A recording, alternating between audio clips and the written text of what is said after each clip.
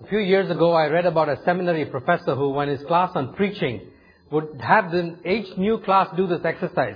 He'd give them a long list of topics on which pastors are expected to preach. And he would ask them to rate it on order of difficulty. And he said every year, students as well as pastors who took the class always rated preaching about money as the most difficult thing that they were asked to do. And he said even those who got going